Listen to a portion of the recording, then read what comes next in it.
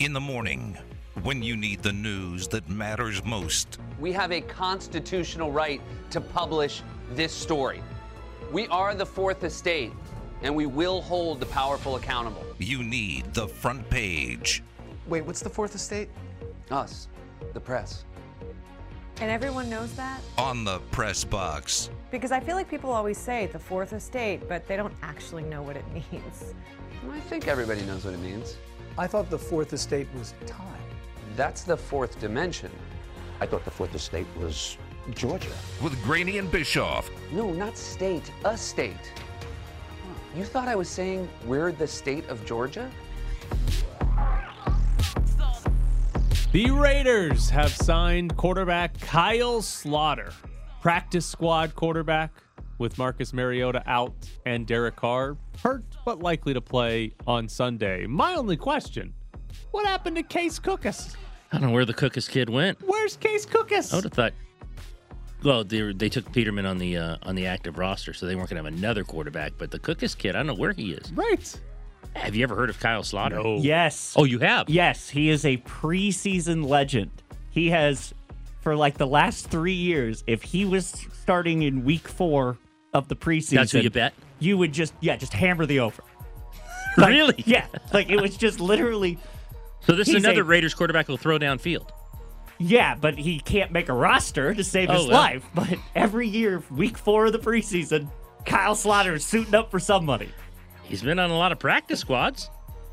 He has. Pretty much the only thing he's been. Jared, he has only played in one preseason ever. 2017. All right, well, then I was completely off base, and I have a different guy in mind. Joe Slaughter, not Kyle Slaughter. He has been on a lot of practice squads. He has been on a lot of practice squads. Went to Southern Miss in Northern Colorado. How were his preseason numbers? He in one game he was 31 of 43 for 413 yards. That might be what I was referring to. Was Northern Colorado one of those FCS teams that beat UNLV? Yeah.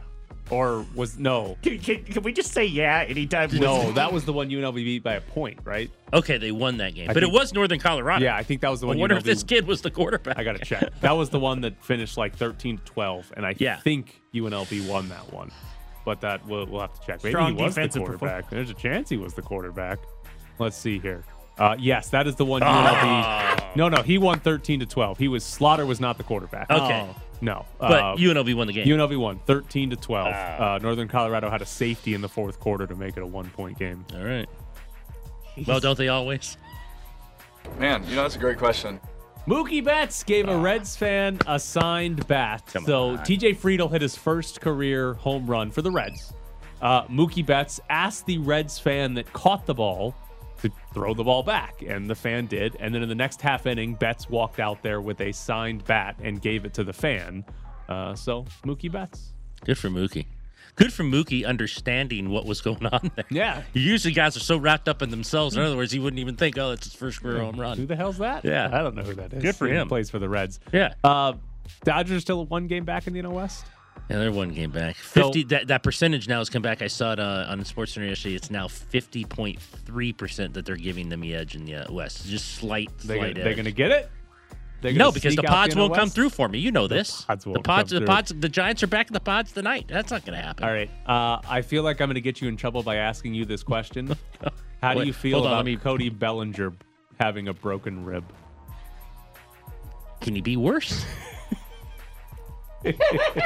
I mean, Gavin Lux is back now, so that helps because he's actually back and hitting really well. So belly to the bench. And he's belly to the bench, and he's got the reason now because he broke his rib. I'm excited. How did he? It had to be like I lost over the weekend. Someone told me this.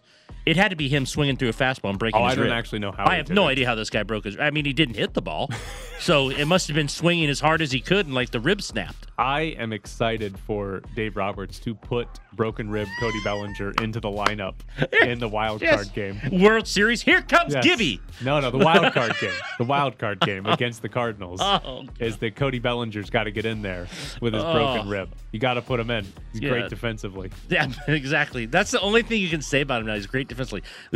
Dave Roberts afterwards, they lose 3-2. Belly was due. Thought he was due. Yeah, because he's hit 118 for the entire year. I'm out. Qatar is trying to make all players be vaccinated for the 2022 World Cup. They have already announced anybody that's attending the games next November are going to have to be fully vaccinated. Qatar as a country is at 82% for its vaccination rate. The only question now is, will FIFA actually require the players to be vaccinated to play in the World Cup? I'm going to say FIFA does not do that. I don't know if they will or not. I guess it depends on exactly how much they think Qatar can sort of weigh on them going on into this World Cup. But here's the thing. I think if you're FIFA, you can do it. Sure you can. I can't imagine there is going to be a soccer player that misses the World Cup because they refuse to get vaccinated. I just can't imagine a soccer player would. And if they do, okay. Well, it's their tournament. They can require it, right? Right. The FIFA can do whatever they want. Yeah. But I have a hard time believing that you're going to have any player on whatever country in the world that's a soccer player for their national team that qualifies for the World Cup who won't get vaccinated. That says, nope, I'm not. I'm going to miss the World Cup because I refuse to. I think FIFA could do it, and I don't think it would be a big deal at the end of the day. I think it'd be like, yeah, everybody's going to get it if they haven't gotten it already. That's crafty wording right there. I give you credit. Carson Wentz sprained both ankles on Sunday, which is one of the funniest injury reports I've ever heard, that he sprained both of his ankles. This kid's a disaster in a lot of ways. He may not play Sunday against the Titans because of his 2 ankle sprains. How do you... Well, I guess, you sprained... Derek Carr sprained one and stayed in the game, so I guess the next series you can do the next. Sprained one and play through it? Oh, God, that's the other ankle. It's 2 MRIs. Yeah. Carson is questionable. He had 2 MRIs, 1 on each ankle today, like the Derek Carr. He had an MRI, he's questionable.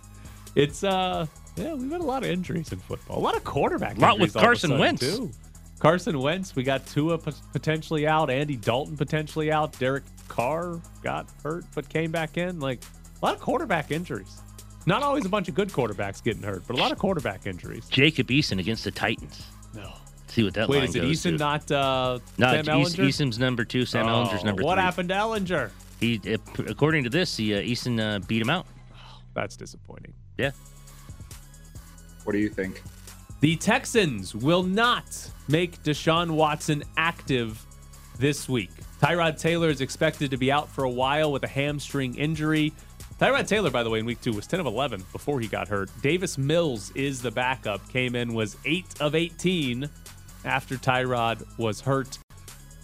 We've talked a lot about Deshaun Watson. He obviously has the 20-plus alleged sexual assaults against him by masseuses, but that is an ongoing investigation, ongoing potential criminal case there. The NFL has not ruled anything on Tyrod Taylor. The Texans he's just on the active roster, but not playing. If the NFL hasn't ruled anything, should the Texans basically say, all right, we're playing Deshaun Watson? I think they know the minute they say that he's going on the suspended list. That helps them, though. Then he doesn't have to be on the active roster. They get they get a roster spot. Don't you think, though? I think the NFL's just waiting around for them to say he's playing. No, he's not. Yeah, so basically the NFL's using the Texans as a shield and saying, yeah, you guys... You have to make the decision. Right. I guess, but... I don't think if they made him active right now, I don't think he'd play on Thursday night. I cannot understand why the NFL does not have him on the commissioner's list yet, because this exists exactly for the Deshaun Watson case. Mm-hmm. When you have somebody who has allegations against them, but the investigation's not done, there hasn't been any criminal, actual verdict or anything against them. Trevor Bauer. This is the exact reason why this list exists. So the NFL can put guys on it that they're like, all right, listen, you've been accused of some bad crap. We got to investigate it. We're going to let the actual law enforcement investigate it, whatever. But until then, you're not playing for us. The same thing with Trevor Bauer. Right, I can't comprehend why he's not.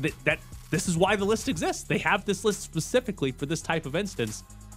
And the Texans just have to burn an active roster spot because the NFL hasn't used it. I don't get it. I don't know why he's not. So if I was the Texans, I'd sort of force the NFL's hand and say, he's playing. Unless you take him out, he's playing. I think they take him out immediately. Happy to move on to the next question here, Aaron. Andy Dalton will be the Bears quarterback if he is healthy. So did you see how this played out? QB1. Matt Nagy was answering questions, and he was asked if Andy Dalton is healthy, is he your starting quarterback? And Matt Nagy refused to answer the question. And he said, I'm not going to get into schematics with you. And the reporter said, that's not scheme. That's just who the hell your starting quarterback is. And Matt Nagy said, yeah, it is. That's schematic. So he refused to answer the question. In terms of who the opponent would be preparing for. I guess. I mean, I'm trying to get in his head. But he refused to answer the question, will Andy Dalton be your starter if he's healthy? Then, who read it? Brad Biggs tweeted out that like 20 minutes later, Bears PR came into the media room after the press conference and said, hey, just to clarify, Andy Dalton is the starter if he's healthy. What a disaster. I can't understand exactly what they're doing there. Like, what? Why? What? Why? Why is he being like confrontational? And why are they just not playing Justin Fields? Why are they giving Justin Fields a few random snaps in games, even when Dalton's healthy? Like, I don't get what they're doing there. Just play Justin Fields. Just put him in the game. It's such a reach with this schematic. I saw schematic and I said, is that how Jared picks scores for us? Is that categories? Scorigami. Scorigami. What if he said that? It's like, well, it's the scorigami. I can't tell you. See, the joke I was going to go is Nagy's been watching Marcus Arroyo coach, and he's like, you got to get all the quarterbacks. Yeah, everyone needs some snaps. Everyone needs some snaps. All hands on deck. All right, coming up next, Herculez Gomez joins the show ahead of the Leagues Cup final in Vegas. It's the Press Box with Graney and Bischoff on ESPN Las Vegas, 1100 AM and 100.9 FM. Coming Wednesday to Las Vegas, it's the Leagues Cup final. Leon and Seattle Sounders out at Allegiant Stadium, a 7 o'clock start time. And joining us now is Herculez Gomez. Herculez, how are you today? Hello, Herculez. I'm doing very well. Thanks for having me, guys. Yeah. So I do want to ask you in the big picture, how big do you think this tournament and these games are for Major League Soccer, basically as a proving ground to, hey, we can catch up and we can compete with Liga MX in these international tournaments? Yeah, it's a great question because usually they ask about the differences in the leagues, of why we're having this. But I think it's important for Major League Soccer in the sense of they've never really won or haven't won in this current format, the CONCACAF Champions League, when it comes to teams in Central America, teams in Mexico. They've never won that club format. I think it's something like 16 editions in a row where Liga MX has come out on top, the Mexican clubs. So this is another opportunity to prove that the distance is closing. That gap isn't so big as everybody thinks. And the last 3-4 editions, we see Major League Soccer clubs consistently making it to the final, consistently beating Liga MX clubs, but they've yet to win that trophy. Well, the Seattle Sounders are one of those teams for many years, and I actually played on Santos Laguna when we played Seattle Sounders in a quarterfinal and a semifinal in the CONCACAF Champions League, and they could never beat us. Well, guess what? The Seattle Sounders just beat Tigres, one of the best teams in all of Mexico, and just beat Santos Laguna. So they got that monkey off their back, and now they're going to play in a final against Leon, who's had their own set of issues when it comes to international tournaments. So it's another proving ground, as you said, for Major League Soccer to try to beat these Mexican clubs in an ever-evolving rivalry, whether it's club or national. We especially see it in the CONCACAF Champions League when you got to play the home and home legs. Why do you think it's so hard for MLS teams to go to Mexico or Central America and get good results? Salary cap. The Mexican League is one of the richest leagues in the Americas. You guys would be surprised, but the most watched league in the States isn't the Premier League, isn't La Liga, it isn't even the Champions League. It's Liga MX. It's not even close. They consistently outdraw every other soccer league here in the States. The most followed team in the States is the Mexican national team. So the amount of money, attention, money, interest that they can draw is insane. So they can have better quality on the field. And when you're, for lack of a better word, hamstrung by the salary cap versus a team that has unlimited spending, it's very difficult. And in Major League Soccer, because of the salary cap, you have these designated players that can make over the salary cap, but a certain amount will still count towards the salary cap.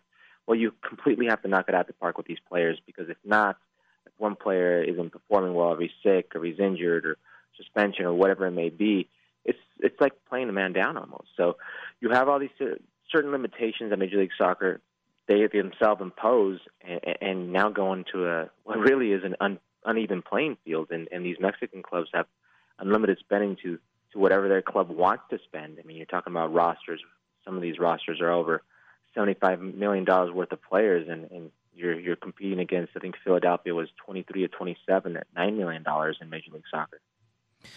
Hercules, wanted to ask you about MLS, and the rumors have been around for a while now, either down to the Cashman site, now Allegiant build their own stadium.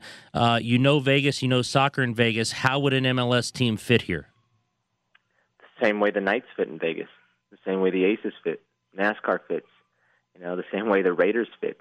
They fit because it's Las Vegas. They fit because Vegas is dying for something that's their own. They fit because if I'm a fan in New York, in Los Angeles, anywhere in the continent of the United States, and I can't watch my team play locally, and I got to pick what away game would you want to go to? Just any game you can go to. It's going to be Las Vegas every single time. Las Vegas today has the infrastructure to host any major sporting event in the world. Any. You need a hotel? You got it. You want nightlife? You got it. You want a good show? You got it. You want world-class cuisine? You got it. It has something for everybody. It just makes sense. So I think it's the logical step in Las Vegas maturation when it comes to soccer. I grew up playing soccer in Southern Nevada at a youth level. I grew up playing soccer at an amateur level. The interest is there. The talent level is there to exploit. I can't be the only player in the history of Southern Nevada to play a World Cup. There's more talent than that. So I think Major League Soccer is a natural progression to this. And I'm excited that there aren't just one group. There are multiple groups, ownership groups, trying to bring a team to Las Vegas. There was even a rumor, I shouldn't say rumor, it's an actual report from The Athletic that Jorge Messi, Lionel Messi's father, was in Las Vegas with the commissioner, Don Garber, the Major League Soccer commissioner, and some other representatives of Major League Soccer interested, trying to bring a team to Las Vegas. So, interest is there, and it's an unbelievable city, and it just makes sense to me. We have Wes Edens, who owns the Bucks and part of Aston Villa, Bill Foley, the Golden Knights owner, maybe Seth Klarman, who's been trying to get the Cashman site down there. So we've got the multiple groups here. Do you think this happens? Like Sacramento dropped out. They're not getting an expansion team right now. Do you think it happens? Do you think Major League Soccer does come to Vegas soon? Yeah, but it's got to be the right plan. It's got to be the right stadium build. It's got to be the right plan. It's got to be the right ownership. I've spoken to Don Garber numerous times. I know he's very keen on Las Vegas. Listen, it's very hard to ignore, to not see what's going on. The Golden Knights absolutely crushed it. I think they provided the model for Las Vegas sports franchises. Here you have the Raiders coming there. You see the attention, the draw. You had Leagues Cup last year. You had the Gold Cup final this year. You got Leagues Cup again. It just makes sense. I think they see the value in Las Vegas as an event city, but not just events once in a while. You can have weekly events the same way you have weekly tourism and weekend gatherings for clubs or for concerts or artists or et cetera. You can have for Major League Soccer. You mentioned the right stadium build. What do you think the right stadium is for a Major League Soccer team in Vegas? Cashman would be great if you could do something on Cashman's site. That would be ideal. I think on Strip would be great. The Las Vegas Raiders have an amazing stadium. Allegiant Stadium is amazing. It's a little off Strip, so it makes it a little difficult. And I think there's still some kinks to iron out. But it's definitely a place where I think fans would love. So anything close to what is the Strip, where you keep tourists, where you keep locals, where you keep it easy access, I think would make sense. And for me, I think the Cashman site is the place to go. National team, shaky start to the qualifiers. I wanted to ask you to bring us up to date on what you think is happening with the team and going forward, how good they can be, and what's going on with them in your mind right now as they go through these qualifiers. Well, it's interesting because I don't even think it's arguably, I think it's the deepest player pool you've ever had. For the first time, you've got 12 players playing in the Champions League, a wealth of talent, right? But these players are all young. They're all U20, U23 players. Christian Pulisic just turned 23 years of age. He's already won Champions League. And they're gaining experience, but none of them are really the man on their team. They're still trying to crack in those lineups. They're still trying to be that go-to player. And with the national team, they've not really done anything. You had a good summer where you beat Mexico twice. But Mexico on the world level is just like the States. It's a World Cup participant that gets to the second round, and that's about it. So you would say like mid-table, if anything. So these players need to accumulate that that experience. There's something to be said about playing in this region. I can tell you from playing in this region, when you go to San Pedro Sula or Salvador and the grass is up to your knees, and it's like 110 degrees and it's 90% humidity and the ball doesn't travel and then there's crazy conditions. I played in a cricket stadium in Antigua in a monsoon in a must-win game, and it's ugly and it's cagey and it's not what you would expect. It's not the billiards table, soccer field you're used to playing on, and it's not these, very, very casual crowds. Sometimes it can be hostile. So it's very difficult. It's something new for these players. They drop points at home versus Canada, which was the surprising thing for me. Even though Canada's got a very good program right now, playing away is difficult. If you can steal points away, you're on the right track. But dropping points at home, that's a no-no, and that's something that the U.S. men's national team did the last go-around that put them behind the 8 ball. All right, so cricket field, you said grass up to your knees. What's the worst field you played at as a member of the U.S. men's national team? That cricket field, that cricket stadium was something else. It was before the hexagonal. So the hexagonal was the 6 teams that would challenge for 4 spots in the World Cup, 3 direct and 1 playoff. And it was before that. It was qualifying before that with Jurgen Klinsmann. And we almost didn't qualify. We ended up winning in 2014 the World Cup cycle. We were first place in the World Cup cycle, but most people don't remember it. We almost didn't qualify to the hexagonal. We had to win in Antigua, and it was just insane. I mean, there were puddles all over the field. The ball couldn't travel. I take that back. I actually played in a Snow Classico versus Costa Rica in Denver. You had to juggle the ball to advance it. That was even crazy. Well, he is Herculez Gomez. Herculez, we appreciate it. The Leagues Cup final is coming to Las Vegas on Wednesday. Seattle Sounders against Leon. Herculez, thank you very much for joining Herculez. us. Thanks a lot for having me, guys. There you go.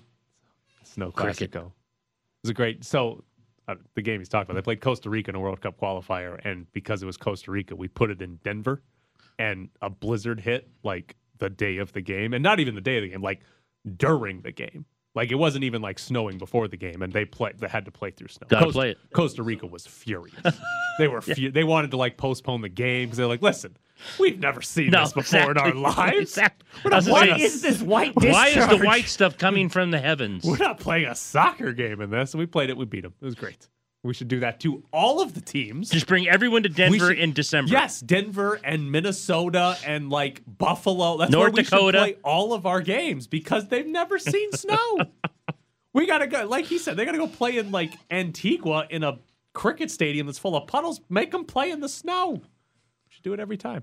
Stop giving them like some nice place to play. All right, coming up next, Charles McDonald joins the show.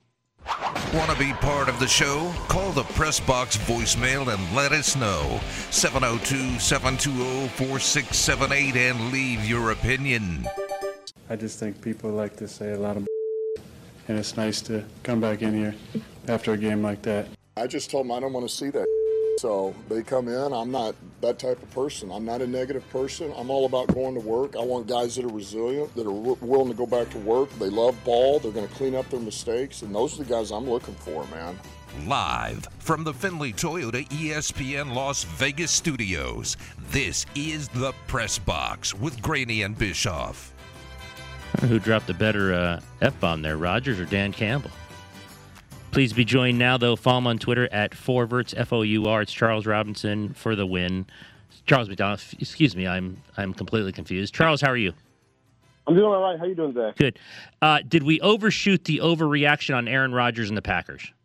Yeah. Like, every team, even the former MVP, has bad games. I think it was definitely jarring to see him be, and like the whole team, just be that awful against the Saints. But they have enough talent on offense to bounce back. And Rodgers was great last night, and obviously playing the rebuilding Detroit Lions helps too. So we'll see what this looks like for the rest of the season. But yeah, I would expect more their performances to look more like last night than the Saints. I mean, the fact that the Saints were able to hold Aaron Rodgers to 3 points, 130 yards, 2 picks, like. When you look at the totality of Aaron Rodgers' career, and especially what he did last year, that's just such an extreme outlier. can't really count on that to happen again until he's like just about to retire. Is he afterwards? I'm sure he loves this stuff, and you heard him afterwards. I love to come in here when doing this. Is he inspired by different things? Does he just want to win and get out of there? It seems like week to week he's kind of sullen, and he comes in last night. He loves people proving them wrong. Like, what do you make of him recently when you hear his comments like after a game after that? I think he wants to win badly in Green Bay. Like, I think he wants to win and dip. I think he wants to win and show everybody that, he is the man, and they made a mistake by not respecting his wishes, I guess, all these years. And he just kind of seems driven by, proving to people that he was right all along and that the Packers should have listened to him more. I don't know if that's the case because, like, he's demanded Randall Cobb, which is kind of weird. Like, at this point in his career, I don't really know how much he's offered, and he's not playing all that much for the Packers. But Rodgers is definitely someone who's driven sometimes by maybe personal motivations, like all of us can be. And if he's serious about leaving Green Bay after the season, which it definitely seems like he is, then why not go out with a bang and remind everybody how good you are before you leave, and they have to watch you play for another team. 2 weeks in, Derek Carr is your MVP. Reaction? Hey, he's been good. And he's been good. And he did it against the Steelers defense the other day, which basically shut down Buffalo's offense. And we'll see what happens with Buffalo throughout the season. But the marriage between Gruden and Carr, at least like on the field, I think has gotten kind of underrated over the past few years. Like when you just look at the numbers, like the Raiders have had one of the more efficient passing attacks in the league since Carr and Gruden kind of got together and figured out how to work with each other on the field. But, unfortunately, I think that John Gruden, the GM, kind of gets in the way of John Gruden, the play caller, sometimes because, when you look at what John Gruden's running, like a lot of it we didn't know what it was going to look like when he came back, but clearly he's a guy that's been studying like new age offenses and adapting his old stuff to the new version of the NFL, and that's working out well. And Carr seems to be, adjusting well to that. So, I think that Carr has gotten to a place, at least in like national media, where he's underrated, and like he'll still have his bonehead plays, but I think people have to remember when you're looking at quarterbacks, it's not just like the most recent primetime game you saw, or that one bad play that kind of sticks with you. You got to look at the whole picture, and I think it's fair to say that Derek Carr is a pretty good quarterback, and maybe you can build a team around him. I don't know if like Gruden and Mayock are the guys to do that, but he's good enough to play winning football. It's Charles McDonald at For the Win, at Forverts on Twitter. Okay, and that's interesting. We want to stay with Carr just for a second here, because in the past, we didn't know if it was he just didn't want to turn the ball over, he was worried about that, if it was his ego. Now, they can't run the ball right now, and we know about the offensive line, but he's third right now, as you know, in terms of length of his completions. I think he's got several down the field of 20 or more. Like, do you think he's just changed his mindset? Do you think he's like, look, we can't run the ball, so I might as well chuck it down? He just never was that quarterback for 7 or 8 years, maybe in 16 when they went to the playoffs, where he was going to take a ton of chances. Now he kind of seems like he's okay with that. Yeah, I think it might just be like a comfortability thing as you age. And the weird thing about Carr is he's always had the arm talent to be, an effective downfield thrower. He just wasn't always doing that. And you would see him, and he's just dinking and dunking. And when he tries to go downfield, if he had the time and wasn't rattled by the pressure, most of those balls look pretty good. I mean, the pass he threw to Henry Ruggs the other day was just a perfect pass. And he's always had a strong arm, always had good deep accuracy, to me at least. And it just wasn't something that he utilized. Maybe this is just him saying, I got to kind of grow up and be the face of this team. If I'm going to do that, I got to take more chances. And then he realized, oh, wow, like I can kind of do this stuff. So I'm really interested to see how this goes throughout the rest of the season, because you had the performance against the Ravens, who are banged up, played well. You had a stiffer test against the Steelers at 10 a.m. Pacific time. Yep. And he played well. So I think that people should be maybe a little bit higher on the Raiders than they have been coming into the season. We gave tiers before you came on onto which team in the NFC has the best chance of knocking off Tom Brady and the Buccaneers. We pretty much started with the entire West. And then we talked about Dallas and Washington. Who has the best team? Who has the best chance? I know we're 2 weeks in. Have you seen something from other teams that they would be the best one when it comes to knocking this team off? I think the Rams might have the best chance. And really all those teams in the NFC West are legit playoff contenders. I mean, the Cardinals, Kyler Murray is playing out of his mind. Russell Wilson's playing great football again, too. But when you look at where Matthew Stafford and the Rams are, he's come in and picked up that offense right away.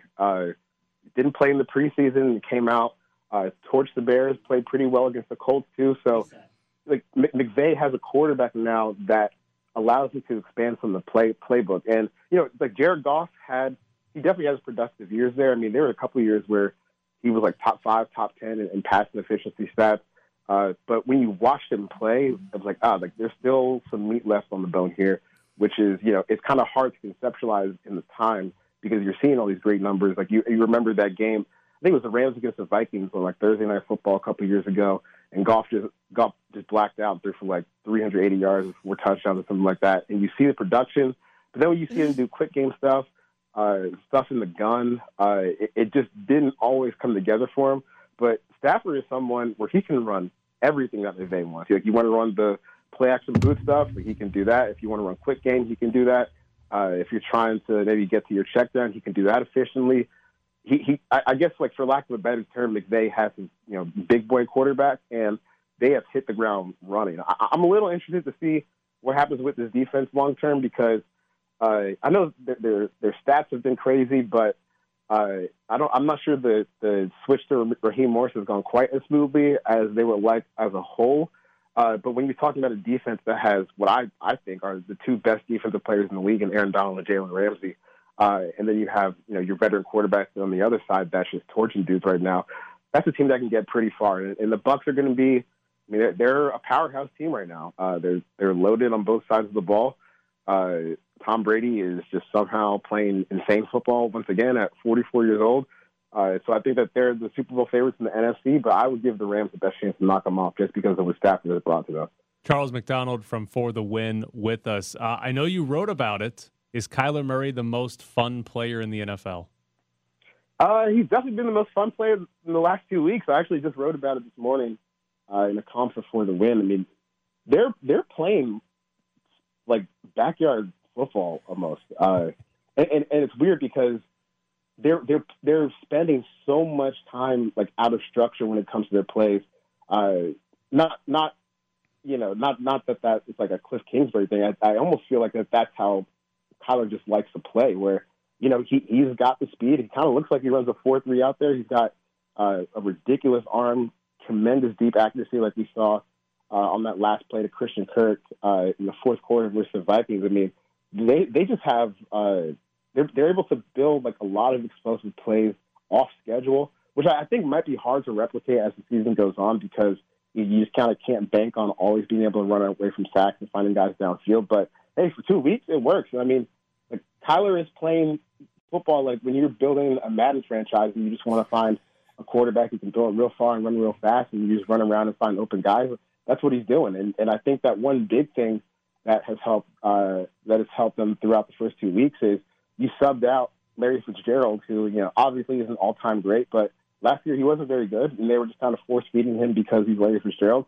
You sub in Rondale Moore, you bring in A.J. Green, you get younger, faster, and you still have a veteran presence at receiver, and I think we're seeing that work in a big way for the Cardinals offense, because I don't think that when you look at Cliff Kingsbury, he's not really a guy when he was in college that was used to having a big, slow slot receiver like Larry Fitzgerald. He always had guys that could run a little bit, and now he's starting to get that personnel back in the NFL. Christian Kirk has had a pretty good start to the season too. I mean, this went from an offense that had a dude at quarterback, dude at receiver in Hopkins, but was kind of slow everywhere else to an offense that feels like they're just kind of littered with explosive passing game weapons.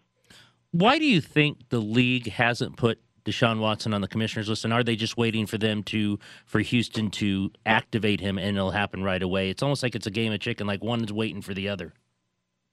I think that, honestly, they haven't put him on the commissioner's list because the Texans, in a way, are doing that for them by just having him not play every week. Because when you think about what the commissioner's exempt list is, it's essentially just paid leave. Like, that's what we call it at normal jobs.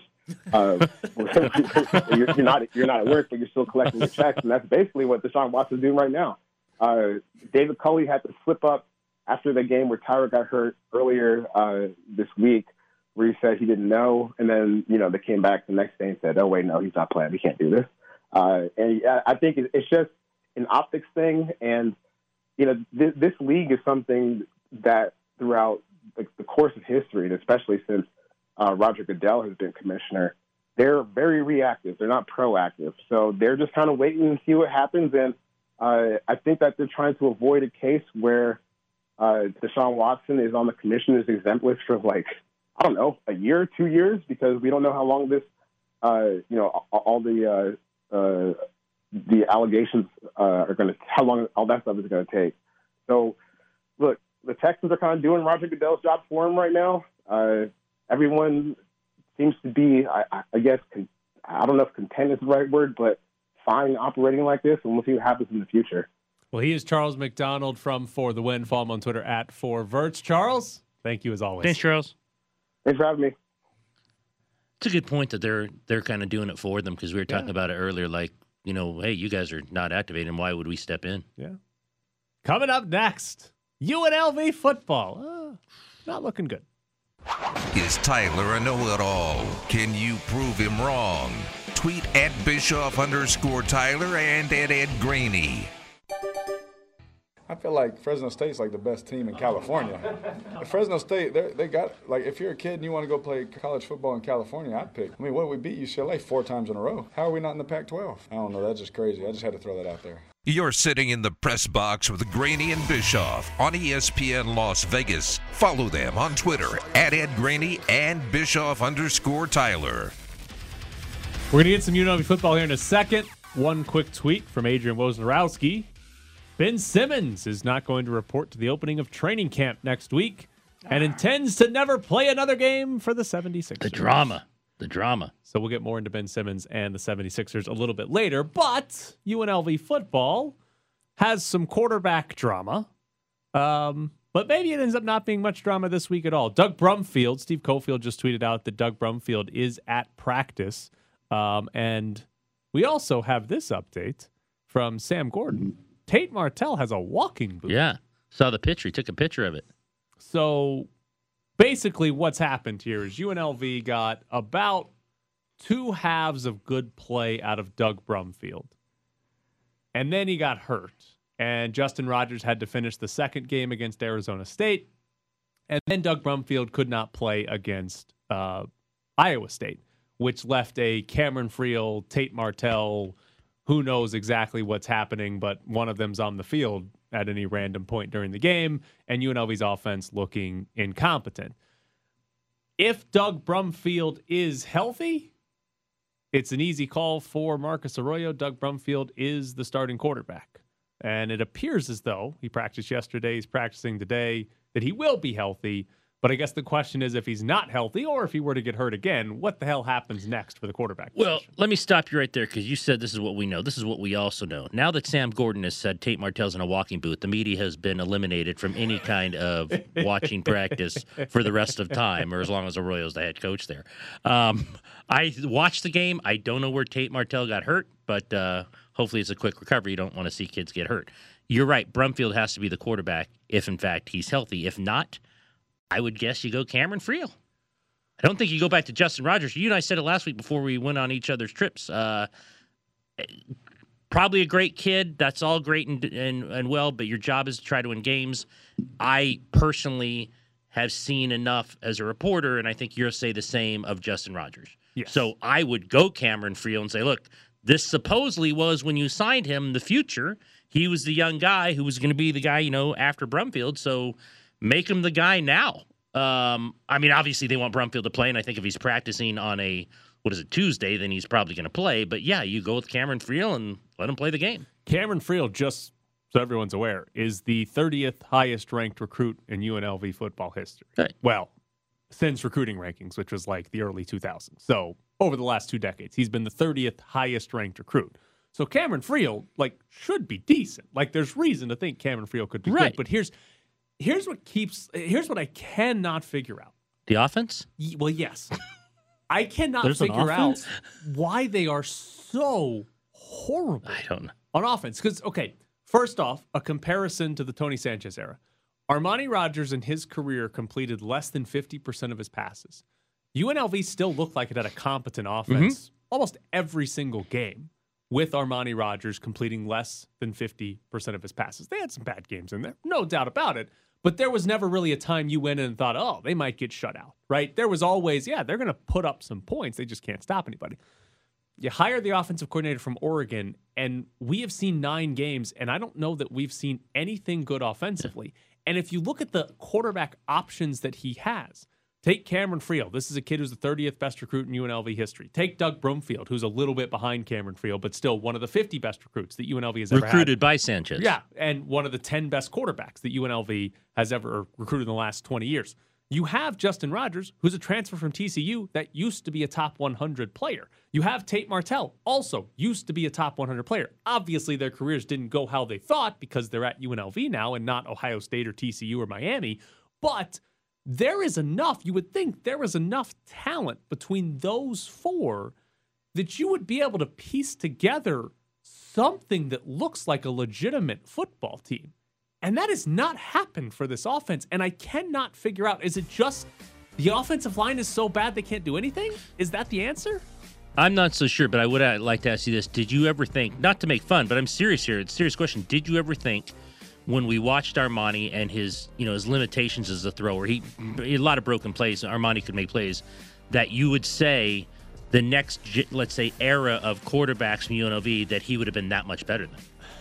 I don't think I would have. No, not this much better. I could have gotten the argument, hey, it's a running offense. He's a really good runner. Yeah, he's very good. Broken plays, he was good. Gives you something. But the fact that, like... But it seems like these kids can't do this at all. That you're... Right now, wouldn't you every UNLV football fan take Armani Rogers back? Second. No, in a second. In a second. And that's crazy to think of how bad I should have phrased the question that way. Yeah. Would they take him? And he's still playing, by the way, at Ohio. He's still playing. Got the COVID year back. Yeah, he came back for his super senior. He's still playing. I think he's a backup, runs some gadget plays, but he's playing college football.